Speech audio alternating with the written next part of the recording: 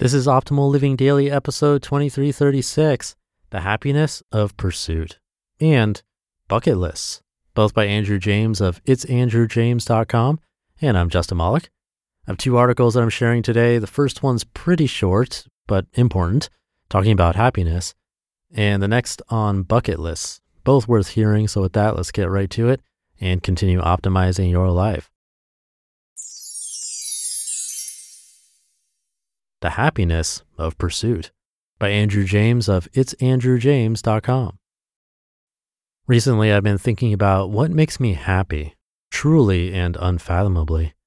Luckily, I'm fortunate to have many things in my life that contribute to my happiness. The people closest to me who love and encourage me, creating meaningful art, and traveling to exciting places while experiencing new and life-changing things. For so long, however, I've attempted to organize my life in such a way that can sometimes limit and often hinder the experiences that contribute to my overall happiness. I do this for a number of reasons, but mainly because I'm scared of being happy. I feel that some people, if not many, experience this as well. Allow me to explain. More often than not, I'm scared that when I am happy, it means I'm being lazy and unproductive. If I'm filling my time doing things for fun, then I am minimizing my productive output.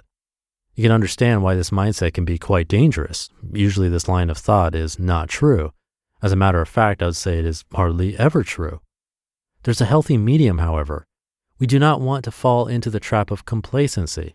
I'm always attempting to find the balance of seizing opportunities that can benefit my life and the lives of others, while also attempting to not overstimulate my passions. This will eventually lead to an unfortunate burnout. Life is not necessarily or solely dependent on an individual's pursuit of happiness and constant productivity, but rather finding happiness in the pursuit or journey itself. Does this negate the destination? Of course not. But it is important for us to keep in mind that the journey, or lack thereof, is also just as important as our desired destination. Bucket Lists by Andrew James of itsandrewjames.com. Bucket lists, a collection of tasks and or goals that one creates in an attempt to complete each one before a deadline. More often than not, the deadline in question is the end of the individual's life.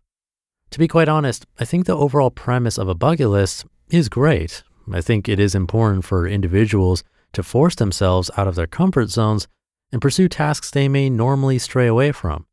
However, I have recently questioned the overall foundation and idea that a bucket list represents. I think it is fantastic that so many individuals aspire to accomplish a list of wild and wacky things before they die. My only criticizing question is, why are we waiting? Why do so many of us wait until we can finally see our impending doom on the horizon to kick our asses into gear, to finally do all of the crazy things we've always wanted to? Why do we deprioritize and ignore our wildest dreams and desires? Why do we allow our happiness to sit on the sidelines while our pragmatic and realistic aspirations roam free? So often I hear people, myself included, dismiss and degrade their rawest fantasies. Travel the world, join a successful band, start a business, buy a vintage motorcycle. These are usually deemed as unrealistic goals that conflict with our complacent and comfortable lifestyles. The truth is that there will always be a reason not to do something. More often than not, there will be more reasons not to do something than to do it. But if we attempt to live our whole life as opposed to a small portion of our lives in the way a bucket list promotes, we'd be exponentially happier. Now, I'm not negating or ignoring the fact that there are circumstances that can hinder individuals from achieving certain things. I understand that it is not always possible to quit your job, buy a motorcycle, and move to Greece all within the next 24 hours. However, just because something may be unrealistic in the present moment does not mean it'll be unrealistic forever, especially if you're working towards it. And that is the key factor. Moreover, sometimes it is better to choose the unrealistic path and figure it out along the way, as opposed to dreaming about a life you'll never fully commit to living. You just listened to the post titled, The Happiness of Pursuit, and Bucket Lists, both by Andrew James of itsandrewjames.com. We've heard from a lot of amazing people on this podcast, but if you're like me, you want to go deeper. So where can you go to learn from the most remarkable people? That's Masterclass. Masterclass offers unlimited access to intimate one-on-one classes with over 180 world-class instructors, plus every new membership comes with a 30-day money-back guarantee, so there's no risk. There are over 200 classes to pick from, with new classes added every month, like Jon Kabat-Zinn's. He's a mindfulness expert who teaches you how to incorporate meditation into your everyday life. I've loved his class. It's really helped me to hone my meditation skills, especially when I'm out and experience stressful situations and don't have the time or space to have a proper meditation session. I feel that thanks to his class, I've really been able to stay more composed no matter what's happening. And right now, our listeners will get an additional 15% off an annual membership at masterclass.com/old. Get 15% off right now at masterclass.com/OLD, masterclass.com/old.